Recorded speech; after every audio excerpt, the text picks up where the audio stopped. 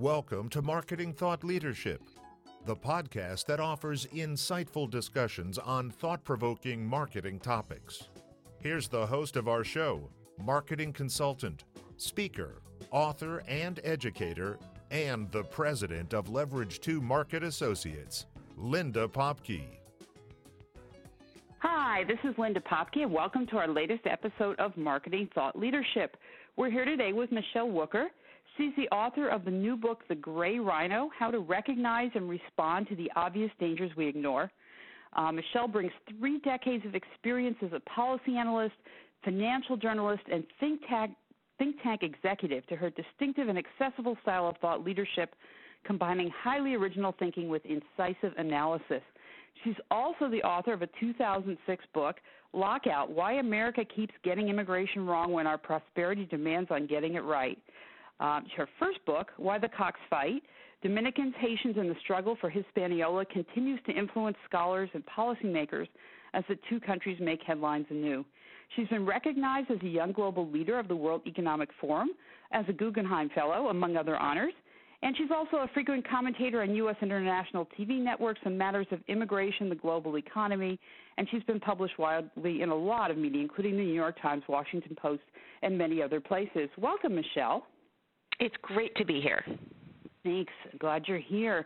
So, first of all, I want to get into the whole issue of the Gray Rhino. But first of all, what is it like? You're sitting here now, 10 years later, after your book about immigration, and the election is talking about immigration. Has anybody come back and looked at you and said, "You've written a book on immigration, and we should be talking about this"? Well, I was actually on a call recently with the Council on Emerging National Security Affairs about the immigration and security nexus. Looking at what's been happening with the refugees, I get this sense of deja vu. After 9/11, there were a lot of really self-destructive decisions. People didn't do a good job of measuring the cost of the policies that they were putting in place against the risk of what was actually going to go wrong. So right now, there's an estimate from the Cato Institute that the risk of being killed by a refugee is 1 in 340 million, which is pretty darn low. We could get hit by flying debris probably is higher than that, yep. Yeah, but you look at this hysteria over it, and it doesn't make sense. You look at the tens of billions of dollars in lost time over taking off our shoes at the airport, and you just get a sense of priorities. And that's important because when we're putting so much attention into activities that don't really make sense or risks that are incredibly low, that means that we're not paying attention to what we ought to be looking at, which are the big, really, really scary things that are right in front of us, which is where the Gray Rhino came from. Right, and so I was going to ask you, I presume that there was a logical flow here. So tell me about the Gray Rhino. What is a Gray Rhino, first of all? So the Gray Rhino is something that's big and scary, heading right towards you. It's got a big horn, and you've got a choice. Unfortunately, people way too often make the choice not to do anything, choosing not to choose, but they also have the possibility of responding in a way that gets you out of the path of destruction that often can lead to greater opportunities. And the Gray Rhino is really like a mix of the elephant in the room, which everybody knows, but we take for granted that nobody does anything or says anything about the elephant in the room, and it just kind of stands there in the room. It's static. And then you have the Black Swan, which came from the 2007 bestseller that referred to the highly improbable, the rare, unpredictable event that, you know, as a group, these unpredictable black swans happen much more often than we thought. But that's a great example of people paying way too much attention to something that, by definition, you can't predict. So I thought, you know, what if we took all the energy that went into the highly improbable black swans and put it towards something that's highly probable? So if you put the elephant in the room together with the black swan, you get the love child, which is the gray rhino. That's pretty funny. So tell us an example of what are these highly probable events that we're sort of ignoring, like the elephant in the room. Sure. Well, the big one, and it's interesting because you still hear people say we never saw it coming, is the global financial collapse of 2008. Yep. Now, if you look back and you look at the press at the time, you look at global leaders, Christine Lagarde was coming out and saying, hey, we're about to face a financial tsunami. Lots of very impressive financial journalists were saying, hey, this is coming. And, I lived in New York City at the time, and I had bought an apartment a few years earlier that had nearly doubled in value. And I sold the apartment. I said, this is not looking good. But in hindsight, everyone says, oh, nobody saw it coming. And it's true that few people predicted the extent of the damage, but I think that there were lots of gray rhinos coming together that created what happened in 2008. And I don't think it's a coincidence that the zoological term for a herd of gray rhinos is a crash. Oh, interesting. A herd is called a crash. Interesting. So are there other, how do we know where these things, because they're right in front of us, yet we're not seeing them? What are the things that we should be doing to be looking out for a gray rhino? How do we see what's sort of in front of us, or are we purposely kind of walking around these big animals in the middle of the room?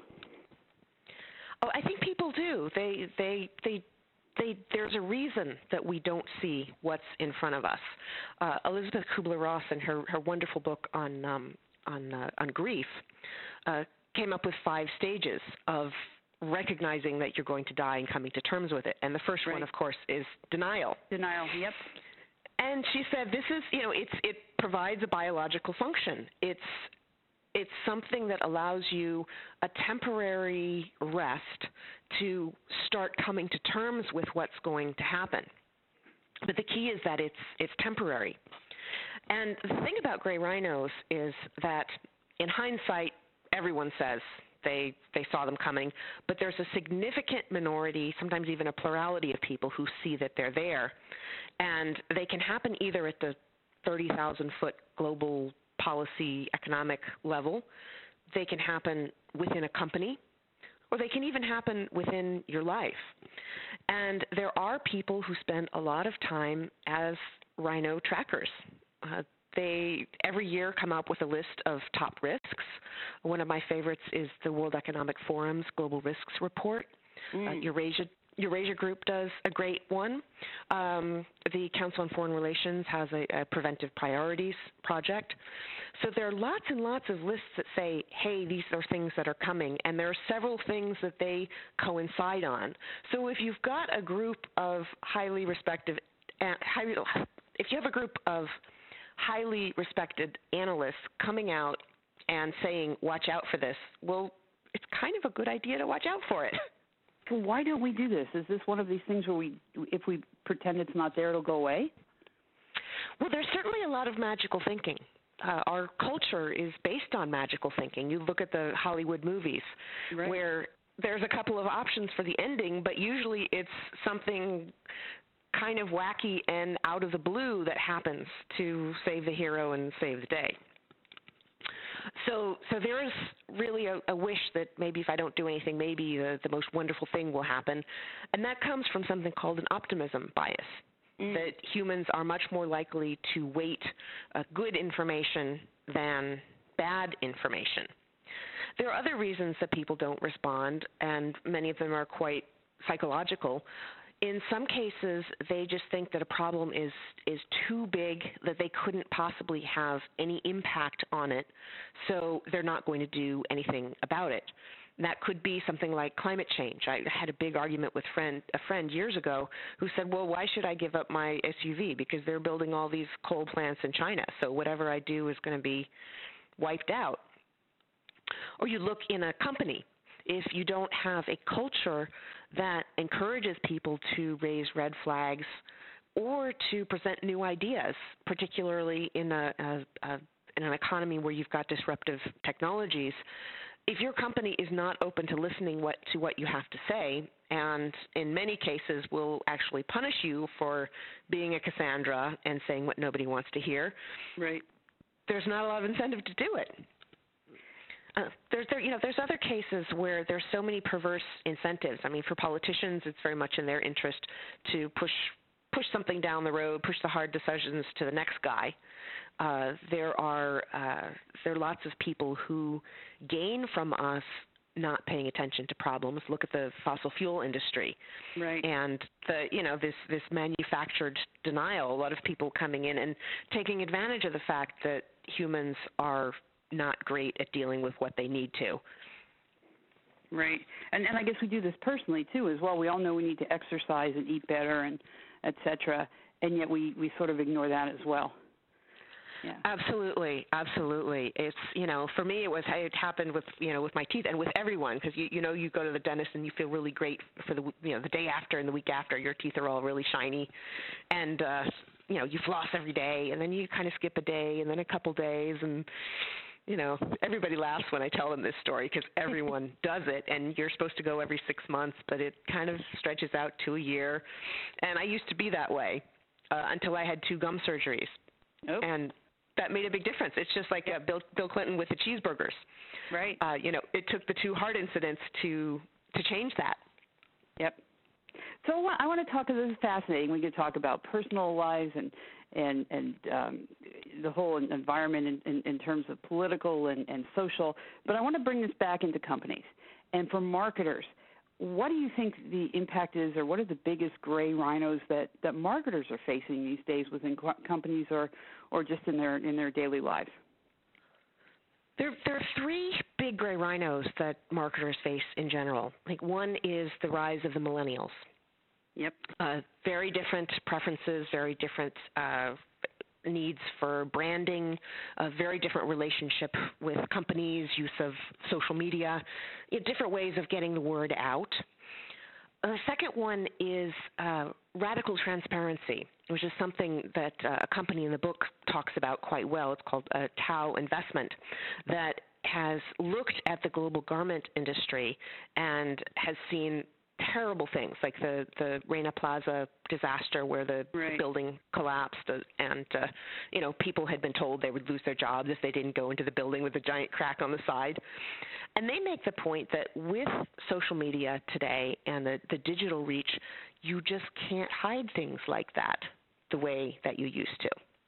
And companies can either see that as a threat or as an opportunity. There are companies that make sure that they behave responsibly and clean up their act, and they will get ahead in the long run for doing that. But companies that sweep things under the rug, or as we've seen with some auto companies, actively conceal bad things, those companies are going to pay a very, very big price for it. And I think you're absolutely right, because what's happening is you can try and sneak it under for a short period, but as you said, there's so much ability for us to find out about information, and then when things do get out there, they're spread almost instantaneously by social media.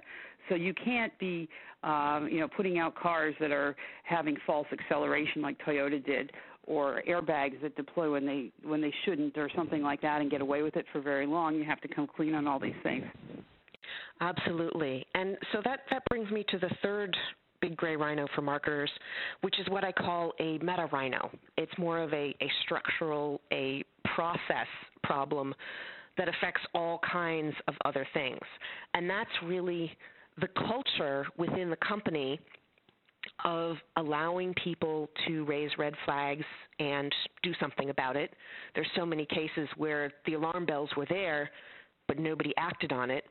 And at the same time, to recognize opportunities, which too many established companies see as a threat.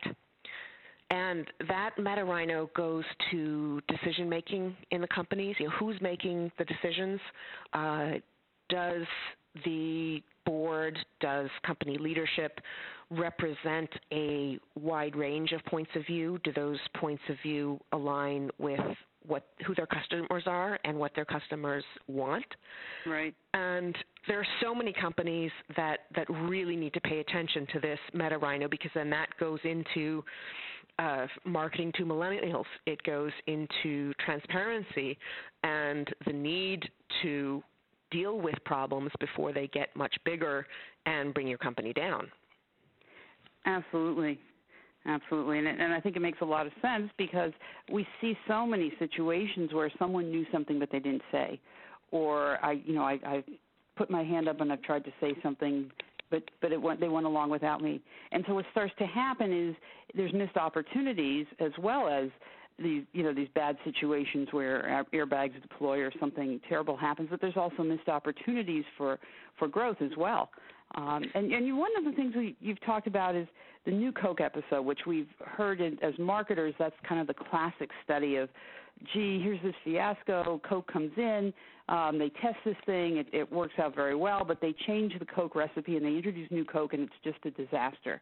But you have a different take on it, so tell me, how do you see new Coke and what happened there in light of the whole gray rhino theory and what you're talking about here? Sure. Well, New Coke, for me, I remember distinctly because I spent that summer in Germany, and we were lording it over our American friends because we still had access to real Coke, because it hadn't made it over to Europe yet. But what's interesting is people forget the next chapter of that story, which is that Coke's market share started rising after the problem. And I think Coke was very smart to look at the fact that it was losing market share. It needed to rethink things. It needed to do things differently. And it did research. It asked people for their opinions. Obviously, they overlooked a very big issue with their brand, and it was really an opportunity that they had overlooked, this brand loyalty.